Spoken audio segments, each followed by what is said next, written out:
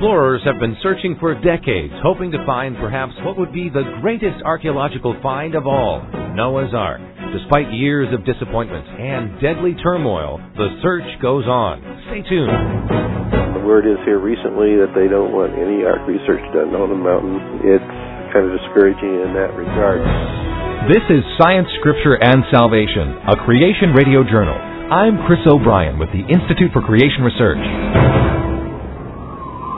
Somewhere in the frozen summits of Mount Ararat, many believe lay the remains of a huge vessel which once carried to safety all the living people and land-dwelling animals of planet Earth. But is Noah's Ark really there? And will it ever be found? Please join us for the next 15 minutes as we hear part one of a special two-part report on the search for Noah's Ark. Today, we'll discuss the Ark itself and the continuing search for it. Next week, we'll hear first-hand accounts from Ark researchers of the life-threatening trials they endured while on Mount Ararat. To begin this program, let's get some details about the Ark. Dr. John Morris, president of ICR, has been to Mount Ararat over a dozen times on search expeditions. The Bible doesn't give us all the details about the Ark, but it does tell us the gross dimensions. It gives it in cubits, but that translates to about 450 feet long by 75 feet wide and 45 feet high, a long, skinny, barge-like thing. And not at all like the pictures of the Ark we see in the kids' books, with the houseboat with the giraffe sticking his neck out, that kind of thing. But it was more like a floating box. If you think of it as a football field, this would be 1.5 times the length of a football field. A huge vessel, certainly big enough to hold all the animals and Noah and his family and the provisions for the year. It was a well-designed boat. And it certainly had to be built tough enough to withstand the raging waters of the flood. Actually, the length and the cross-section would make the Ark's design perhaps the most stable possible design for a ship in the open ocean. The width would keep it facing into the waves so that it wouldn't get broadsided by a huge wave. And the cross-section would show that no matter how much it tilted up to about 90 degrees, it would still tend to right itself. It would be a most stable and most safe vessel. Many people will not accept the concept of Noah's Ark and even ridicule it. Dr. Morris gives us an example. I was on a secular radio show one time when the announcer was just scoffing at the idea of the Ark. He says, how in the world did God get all the millions and millions of animals on board Noah's Ark? I said, well, how many animals did you have to have in there? And he says, well, I don't know, but it's too many. I said, well, how big was the Ark? Well, I don't know, but it wasn't big enough. The Ark was big enough. It was huge. And by the way, the number of animals is quite a bit less than you might think. There are millions of species of animals today, but most of them live in the ocean, or they're bacteria, or insects perhaps. They didn't have to be on the Ark. The Bible says only those animals in whose nostrils is the breath of life, those that lived on the dry land, they had to be represented on board. And science has identified the number of animals that would be, and it's only a few thousand. We can think of animals, but you're going to stop at about 50. You can hardly think of any more than that. So just how many animals were on Noah's Ark? We suspect that there were probably, at the very outside maximum, 50,000 animals on board the Ark, and the average size would be about the size of a rat. Is there room for 50,000 rats on board a huge vessel? Well, of course there is. Now, some of the animals were big, but the average size is a rat or a kitten, something like that. Not at all huge monsters. I think the dinosaurs were probably on board, and some of them were big, although even the dinosaurs, most of them were rather small. Probably an average-sized dinosaur was about the size of a pony, something like that. Many of them were much smaller than that. And, of course, we think of the big ones, but even the big ones started out small. So when we're thinking about the giants, maybe those are the very old ones, and that's not who God would want on board the Ark. He'd want young, strong, virile individuals. So we're back down to a size that's manageable. The Bible tells us that there were only 8 people aboard the Ark: Noah and his wife, his 3 sons, and their wives. So how did they provide for some 50,000 creatures?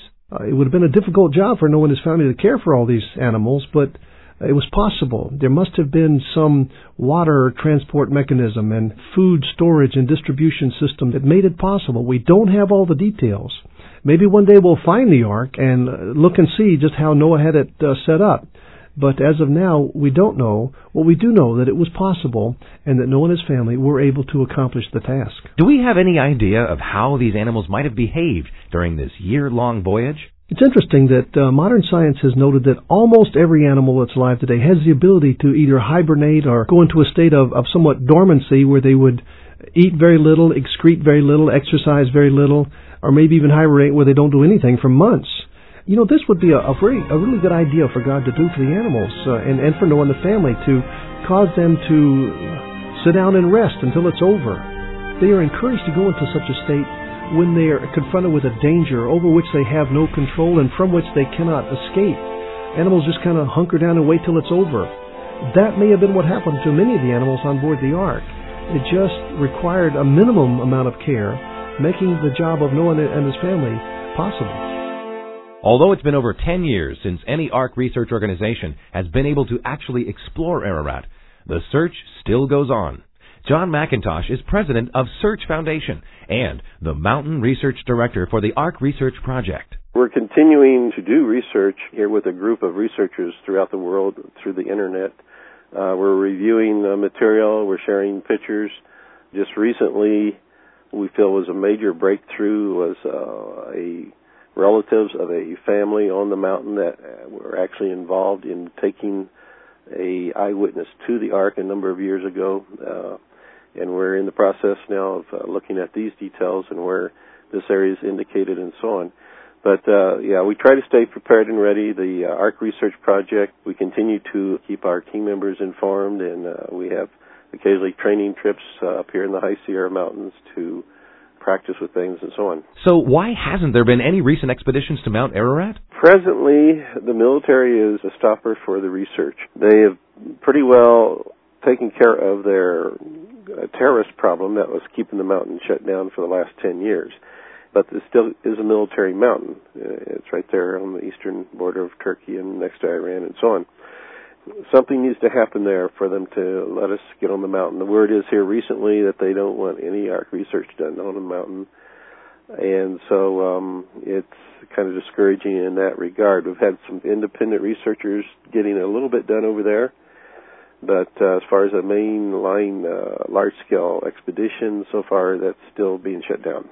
So what's the reason the Turkish military won't allow Ark research on Mount Ararat? Their main reason they give is security reasons, this military area. There are a few radical types still running around in the area that are causing problems.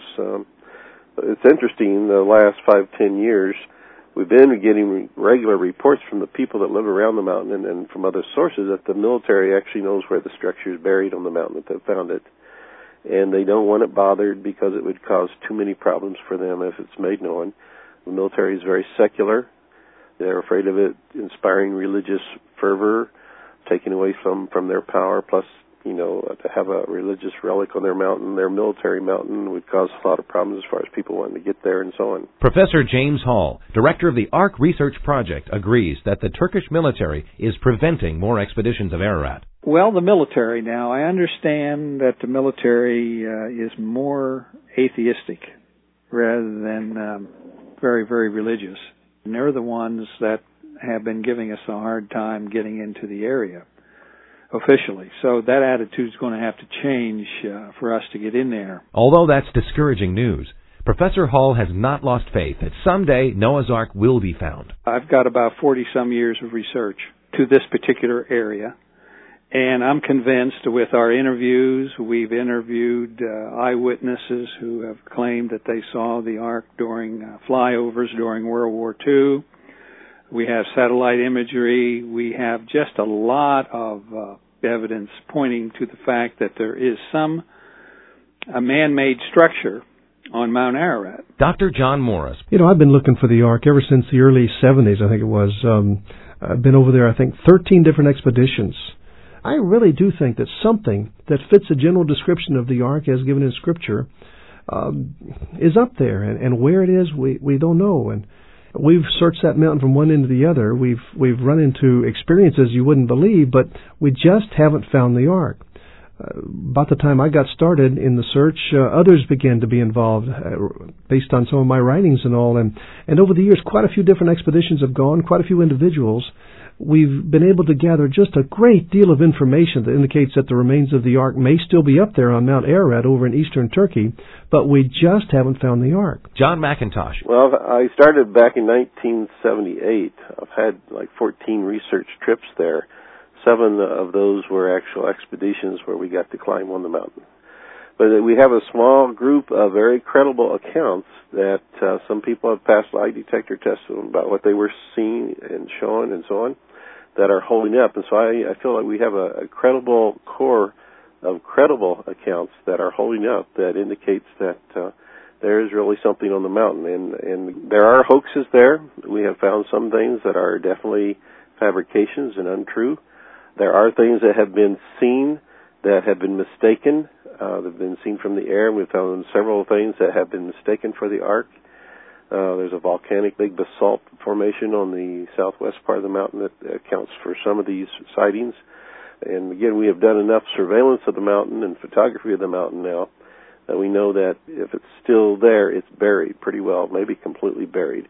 And so this doesn't make the job easy. Dr. John Morris. The evidence mainly is in the realm of what we call eyewitness accounts. People that claim to have seen it at one time or another through history, either a written account or some are still alive.